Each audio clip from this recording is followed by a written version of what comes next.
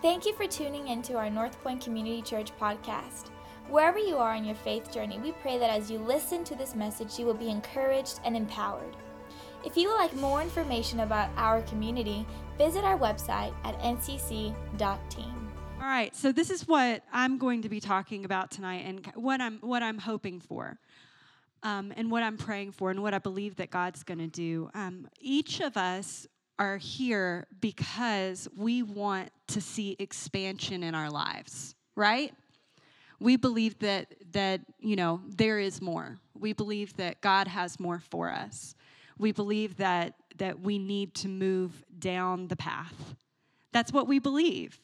And every time I come into church, I just really sincerely believe that God is going to speak to me and that he's going to talk to me. If you don't mind, will y'all scoot kind of towards the middle so I don't have to look quite as far over? That would be great. That would just be helpful to me. Also, I just like making people move, so it's an anointing I got from my mother early on. But anyway, I think that every time we come in that God wants to speak to us, but this is what I'm hoping for this particular session. I am praying that you will ask God, what are the things that are blocking your life from expanding? What are the things that are frustrating your growth? What are the things that are keeping you from moving on? Keeping you from moving forward in whatever area it is. Ask God to search your heart. And so this is what I'm going to do. I'm going to go through, I borrowed this pink. This is so pink, is it not? I mean, anyway, they're selling this at the book cart. So if you want a super pink Bible, you can get one at the book cart. But I borrowed this from the book cart because I wanted to read out of an actual Bible, Matthew 6. Because I think that there's some things in there that are going to give us a clue about some of the things that might be keeping us from expansion. You know, sometimes we can read the Bible chapter by chapter and we can miss the context of what God is saying to us and what was actually going on. And Matthew 6 is in the middle of the Sermon on the Mount. Now, you show up on Sundays and, you hear us or you hear someone give a sermon. And we've spent time preparing that sermon with the goal that you will walk away with something for your life, okay? One of the reasons we do it that way, one of the reasons that we communicate as a church that way is because that is the pattern in the Bible, and that is the way that Jesus communicated. Jesus gave sermons. He gave talks. He gave teachings. And one of his most famous is called the Sermon on the Mount. And it starts in Matthew 5, and then it moves through a couple chapters. And it says so many incredibly important things. But if I was going to say what the Sermon on the Mount really, really boils down to, it is about establishing our identity, like what Philip says, and then breaking us through to expansion. Pointing out those things in our life that are going to keep us from the abundant life. So let's just dig in and let's just read together a few of those things, starting Matthew 6. Matthew 6.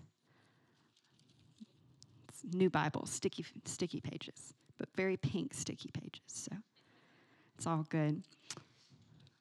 All right, I'm actually going to start in verse 14. For if you forgive other people when they sin against you, your heavenly Father will also forgive you. But if you do not forgive others your sins, your Father will not forgive your sins. Your Father will not forgive your sins. Now, let's look.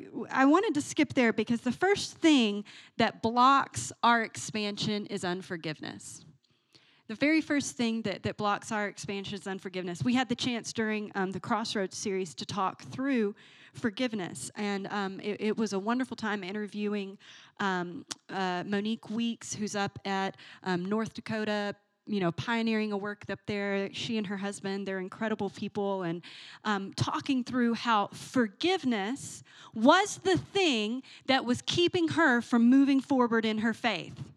She had made a decision not to forgive her family, and that unforgiveness seeped out because you can't contain it, okay? You can't. You can't just compartmentalize it. You can't say, I'm going to give grace and forgiveness to everybody except for this one person. It doesn't work that way. It will seep out, and it will poison every single relationship that you have, including your relationship between you and God, right? So she had chosen unforgiveness. She had chosen not to forgive. And because of that, it stunted her growth, and it kept her from moving forward in her faith. So she wasn't able to connect with people. She wasn't able to expand in the fruits of the Spirit because she had literally disconnected herself from God. And you can't bear the fruits of the Spirit unless you're connected to God. And sometimes we look at our lives and we say, God, I need more patience, and I need more love, and I need more of this, and I need more of that. I need more joy. And what we really need to do is go back and to forgive. To go back and to forgive. But I want to give the context of him saying this because it's pretty phenomenal, actually, if you look at it, because he goes through all of our reactions to persecution.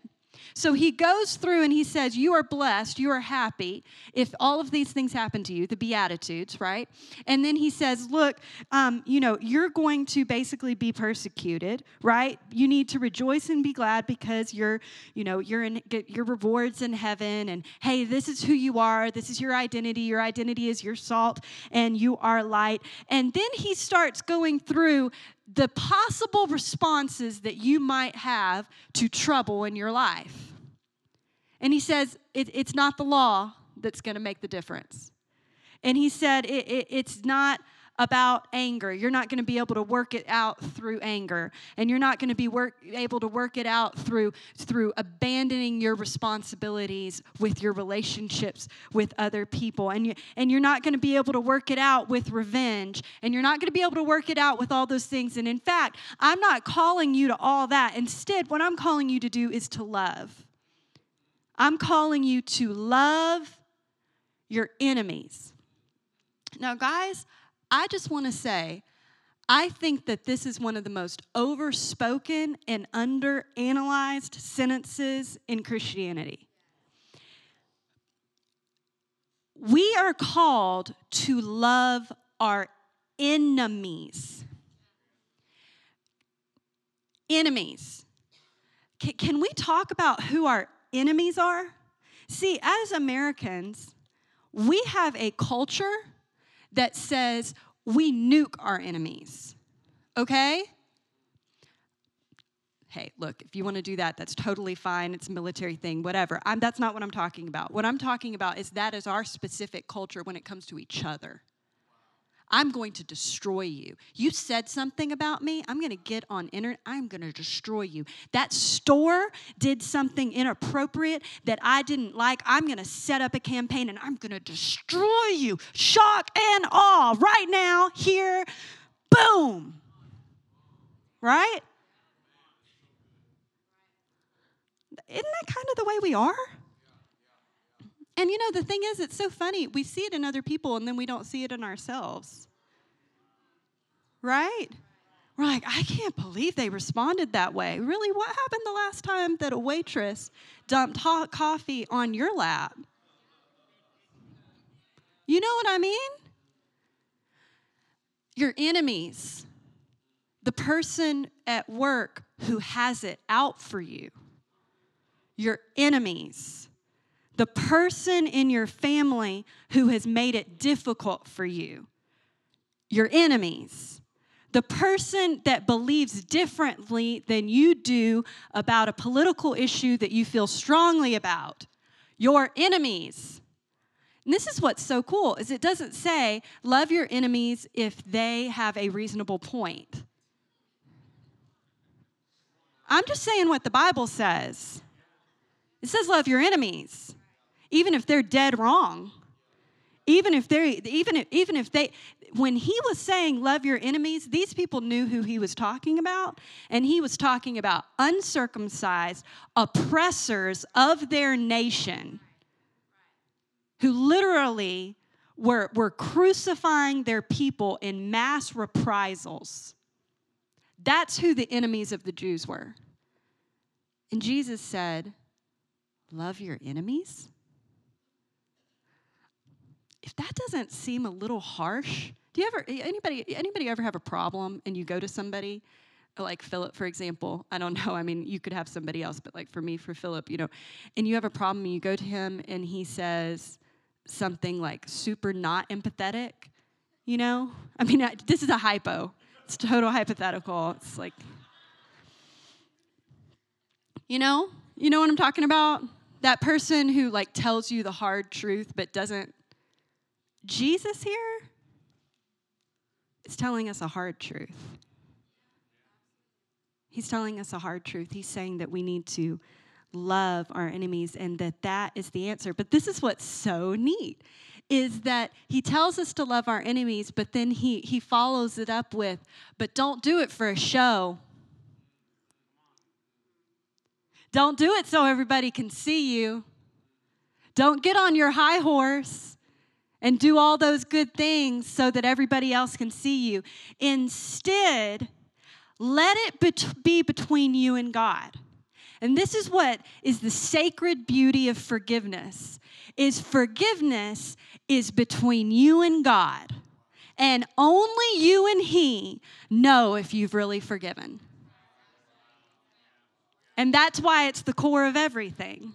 And that's why it's the core heart issue. And that's why it's the one thing, literally the one thing in Scripture that will block you from having your sins forgiven is if you choose not to forgive others. Wow. Man, I want expansion. I want God to use me. Then you're going to have to forgive. I mean, really forgive. I mean, stop bringing up the past. I mean, letting go that record of wrongs in that ongoing relationship that you have. Now, we always say this as a clarifier. If you're in an abusive relationship, leave. We will help you. You do not have to stay in an abusive relationship. That is not what this is about. This is not about not prosecuting for justice. It's not what I'm talking about either. Okay? Everybody clear on that? Right. Okay. But we do this in marriage.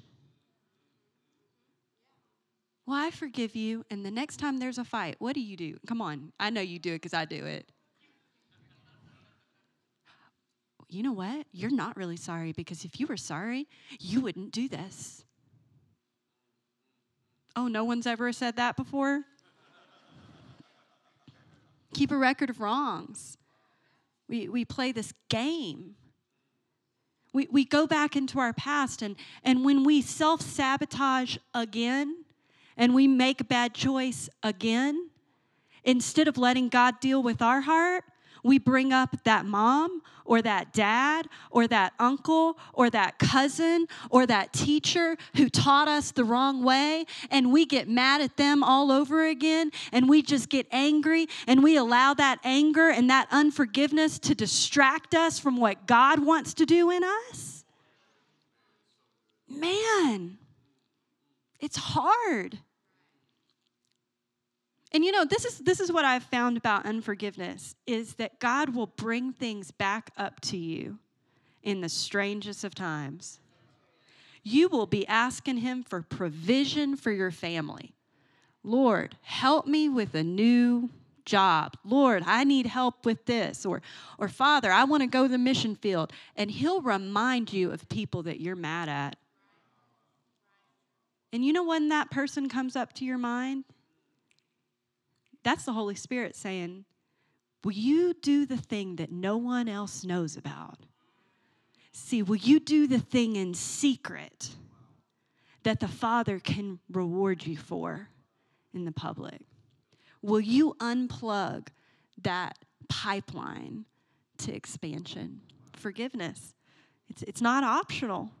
It's the way it has to be. And then he goes on and it's really interesting because he talks about fasting, and he says, don't do this out in public and make everybody see. And this is one of the things. This is a great thing. The Bible can be read on about 1 billion layers, okay? So if you're like, I haven't heard that before, that's fine. It's just another layer, all right?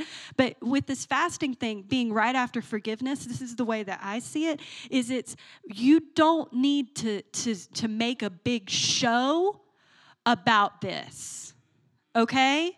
You don't have to fall in sackcloth and ashes for 2 months and tell everybody about how you forgave and how awesome you are and how, gosh, it was so hard. Does that make sense to you?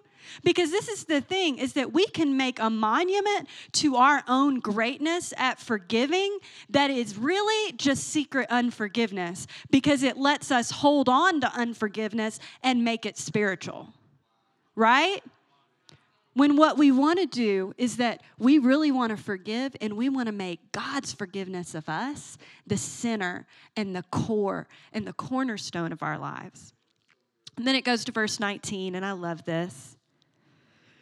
It says, don't store up your treasures in heaven. No, it says, don't store up your treasures on earth. Oh. That's interesting. So we're supposed to store up our treasures in heaven, where moths and vermin don't destroy and where thieves do not break up and steal. For where your treasure is, there your heart will be also. There were actually 3 more I wanted to talk about in there. I'm going to come back. I'm going to talk about them right now, and then we're going to go to that. Okay. Criticism. Criticism is actually really attached to unforgiveness in a lot of ways, because when you choose not to forgive, you're choosing to be a judge, and that judgmental spirit will express itself in criticism of everybody around you. And so watch your mouth. Seriously. In the South, we say that as a way to tell people to be quiet, but I mean that in the literal English sentence, what do you talk about? I've known married couples who literally only talked about how much they didn't like their jobs and other people when they got together. And this is what the thing is they did that so that they could avoid talking about anything in their own relationship. And this is what's interesting about that, is that when one of them becomes happy and fulfilled in their career, a lot of times their marriage will start to flounder, because the common ground of mutual unhappiness and criticism of everyone is gone. It's sand. It's sand. It is that I've had relationships that I've honestly had to say goodbye to, because the only thing that they wanted to do when we got together was just be critical of other people. Can we just be real? That's a real thing.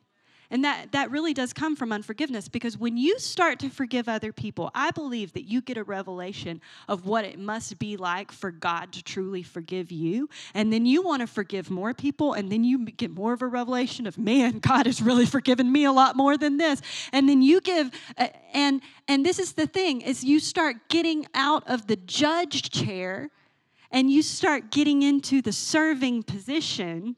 And the thing about a servant is a servant doesn't criticize, a servant just serves. A servant doesn't talk bad about everybody. A servant just serves. And so when I find in my own mouth, in my own home, that I am being critical, I look to my heart and say, where is that unforgiveness going? Who have I not released in my life? Because I'm certainly acting like a judge right now. Okay, so criticism. Comparison. Comparison is so incredibly huge. And actually, I'm going to do that one next. Okay, regret. Okay, regret. No, I'm not. Hey, we're family tonight.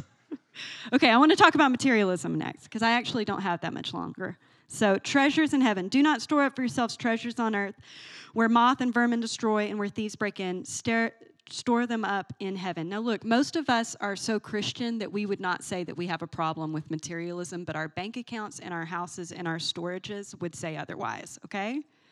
And I'm just going to go ahead and say right here that this is something that I did not think I had a problem with because I don't like to shop and I'm not really into things. But what I found is that I emotionally invested into stuff and was afraid to let go of stuff even if I didn't buy it for myself. So I had a garage full, still have a garage full of stuff. We're waiting for it to get warmer to have a garage sale, okay? I know it's warmer now, but it's been a really, really busy month. Anyway, but this year, God really spoke to me at the end of last year and said, make room. And sometimes things have us and we don't have our things, right? And it's amazing what happens when you start to really ask God to show you how materialism has grabbed you. Because we can say all we want. Can I get just a little personal? We can say all we want that we're not materialistic, but if we're not tithing, I don't know what to say. I mean, how are we storing up treasures in heaven? That's like the person who says that they're really investing for the future, but they don't invest for the future. Right? I have a great retirement plan. Really, what is it? Well, I mean, we're not really doing anything right now. Then you don't have a great retirement plan. And if everything in your life points to where treasures here on earth, that is where your treasures are, and that is where your heart will be. And sometimes we can wonder why there's angst in our life and why we're not able to expand, why we're not able to move past, why we're not able to whatever. And we need to look at the actual scriptures that say actual things to our actual lives and realize that materialism and greed will keep us from our futures. They will keep us from expanding. And this is the thing there's so many different ways that this translates.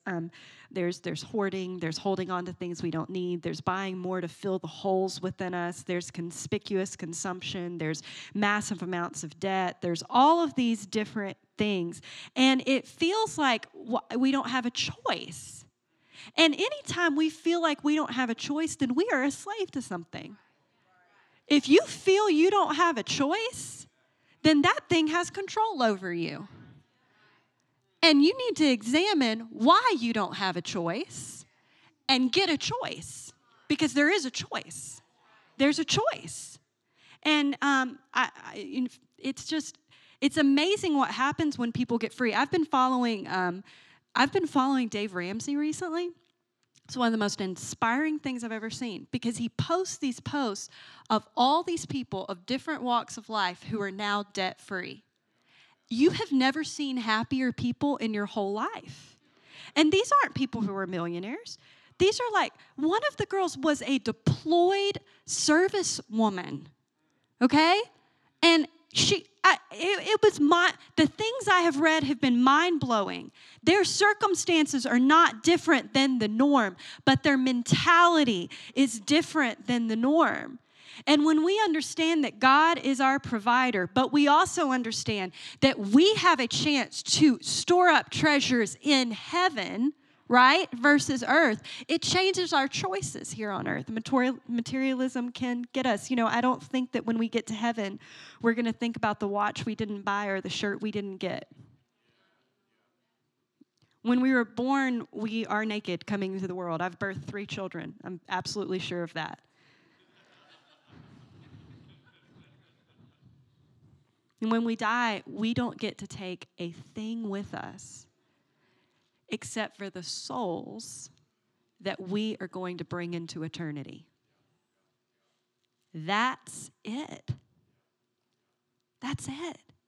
So that means that everything we own, we don't own. We steward. Everything that we have, every house we inhabit, that's not our house. We're just living there for the time being. And when we understand the temporariness of what we hold in our hand, the value of it goes way down. It goes way down. And we start to look at things that are eternal. And when we start to look at things that are eternal, God will expand our minds to see more and to be able to do more. What time am I supposed to be done, babe?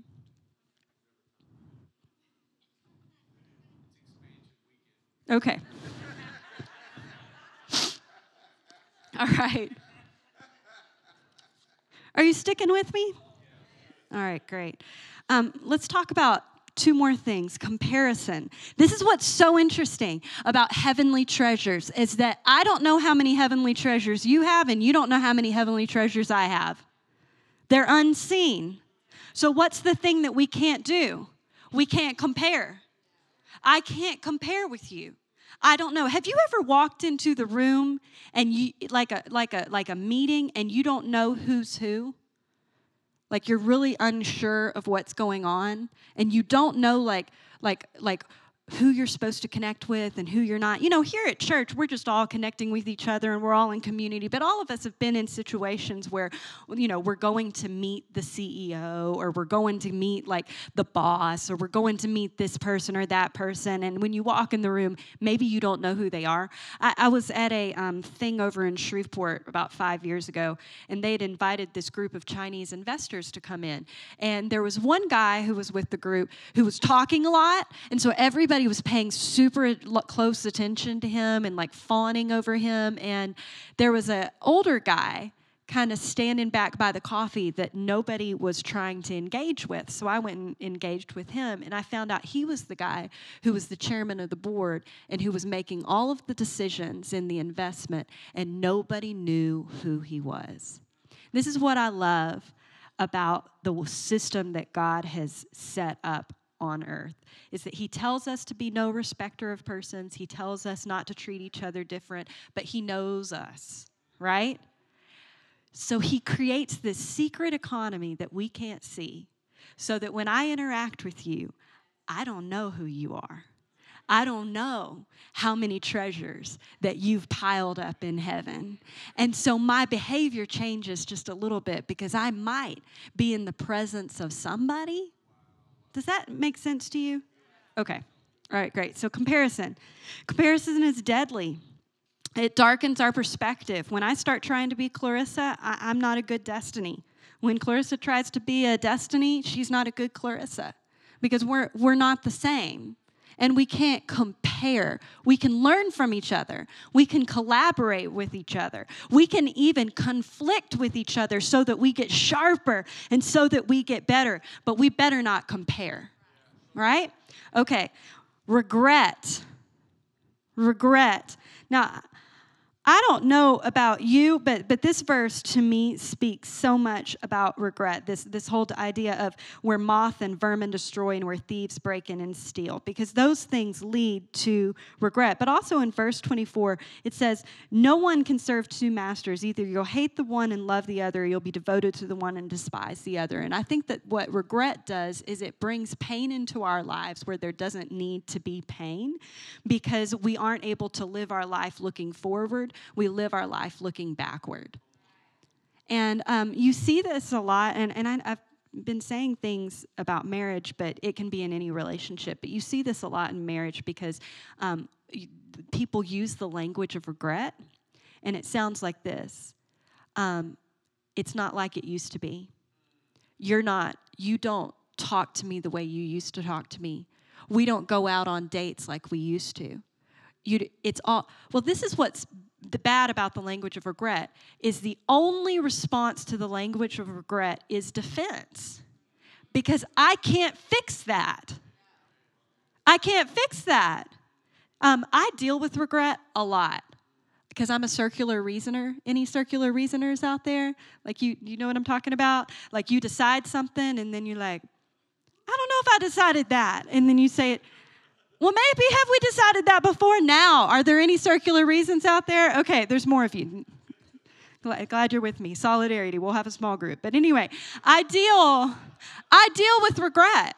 I do. I deal with regret. I deal with regret hardcore because I want to look backwards. And this is what I've found is that, yeah, it's more painful to look backwards, but it's also easier.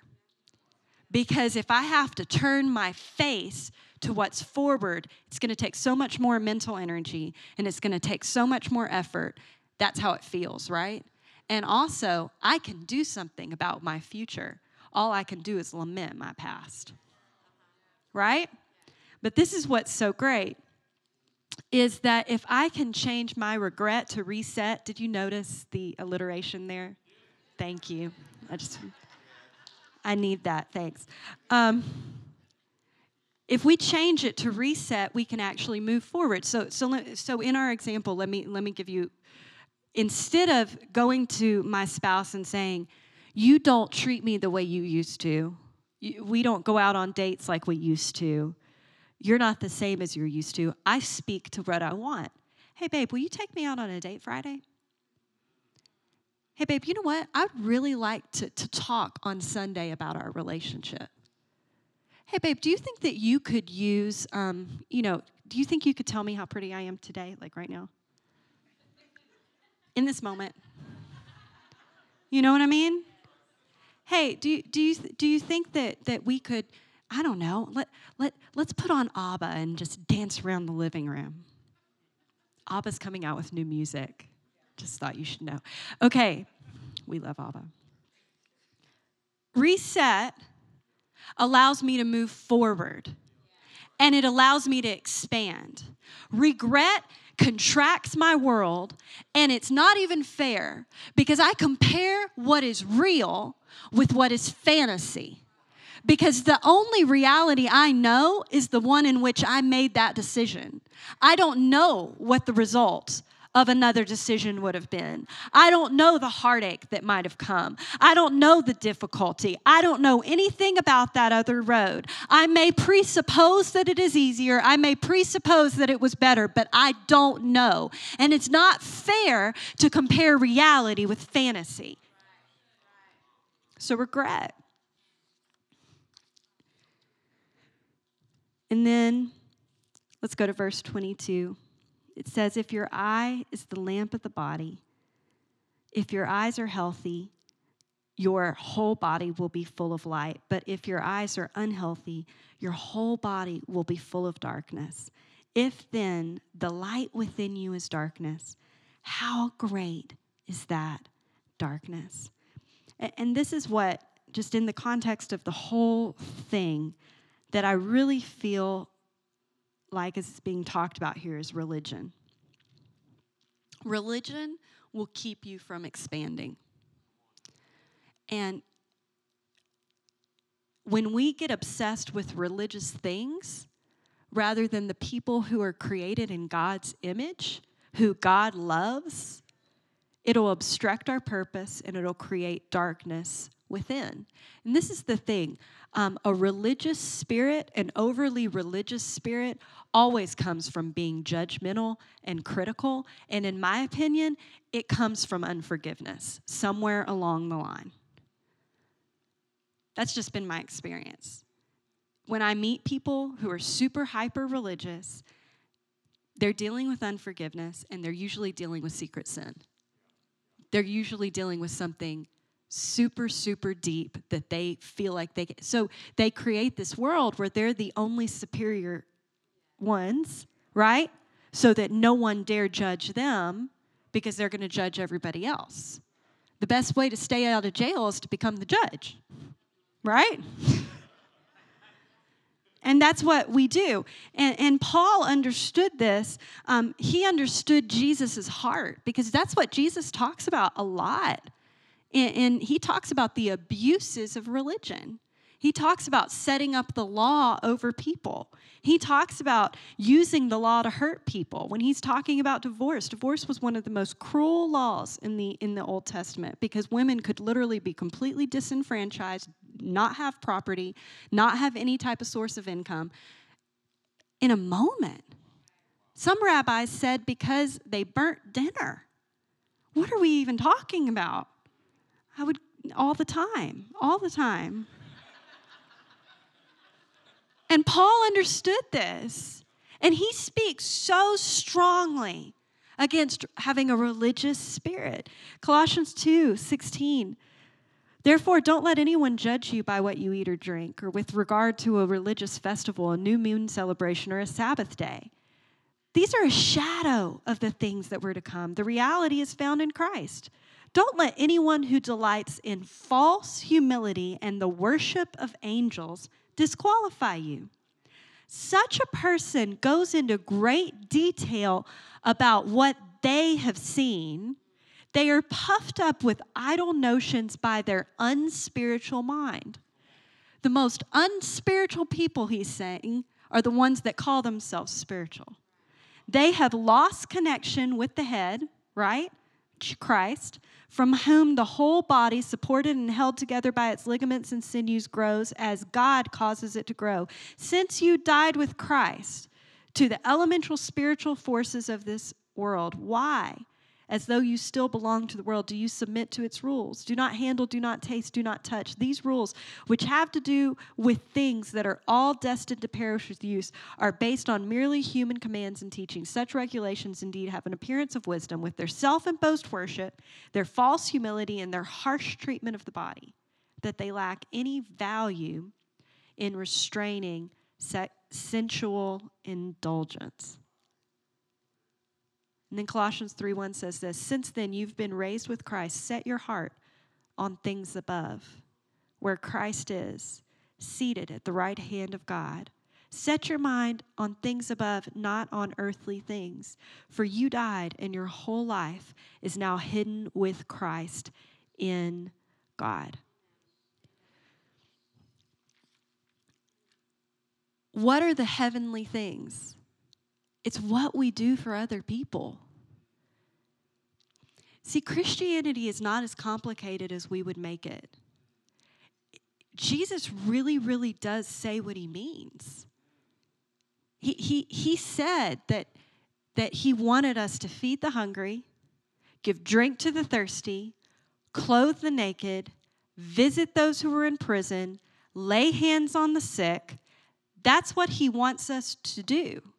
He wants us to focus on him and not get caught up in judging each other.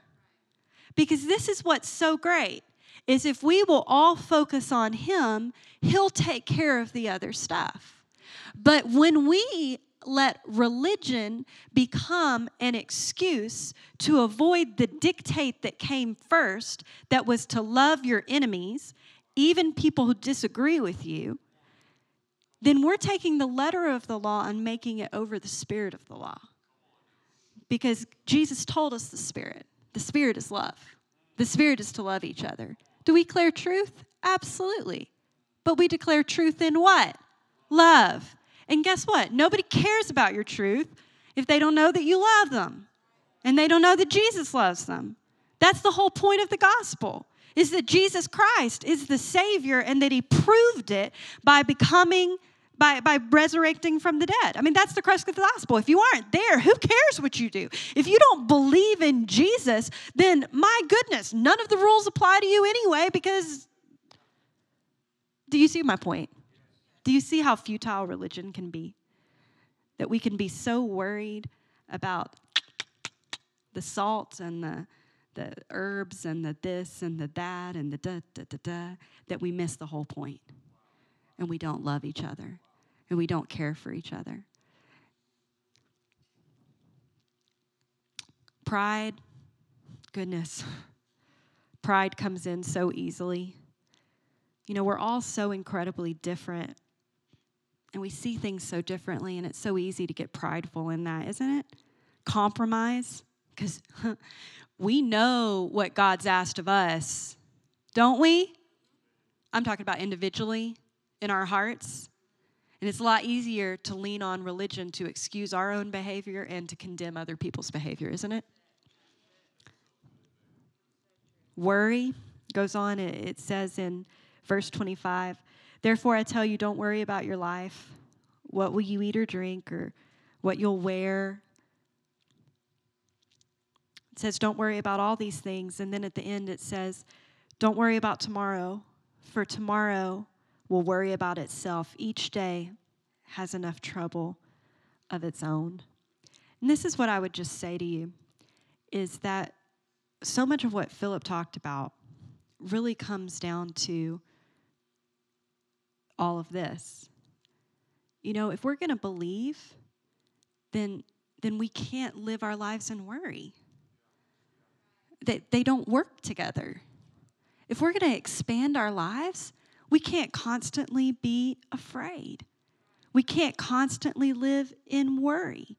And you know, I find that when we don't forgive, we don't fully believe God has forgiven us. And if you don't believe God has fully forgiven you, then really there's not a heaven that you're really sure of. So why would we invest treasures in it? And we may as well judge everybody else to just make ourselves feel a little bit better. And of course we're worried, because there's a lot to worry about. Do you see that just wheel? But when we stop and we choose to forgive, really forgive, we choose to recognize that God has forgiven us, then he can start rooting out those things. Hey, you came from a super religious home and you always vowed that you would never be that way, and you are, you know.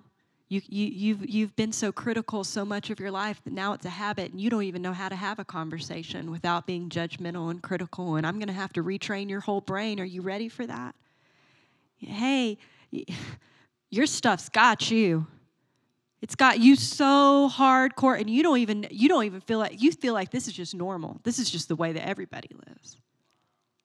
And it is, but you weren't called to be normal. So when we just choose to forgive, then God can begin to pull these other things out too. I just feel like it, you know, they talk about keystone habits, and forgiveness is just a keystone thing in Christianity. It's the core of everything. Philip, Bessie, will you come and play? And we're going to end, and we're going to pray for forgiveness. And if any of these things touch your heart, we're going to spend a little bit of time at the altar, and it's going to be wonderful. But I want to give you just a few signposts on the way to expansion. See, expansion starts with a decision. It starts with you hearing the truth, reading the Bible yourself, or hearing me talk about it, or hearing Philip talk about it, or hearing it on a podcast and making a decision and saying, you know what, I don't want to live this way anymore. I'm going to do something different now. I don't want to live in regret. I don't want to live in materialism. I don't want to live in worry. I don't want to live in unforgiveness. I don't want to live in these things. I don't want to anymore. And so we decide. And then we declare. We speak it out loud. If you're really going to forgive, and it's been an ongoing issue for you, declarations aren't optional. There was a lady in our church, in this church.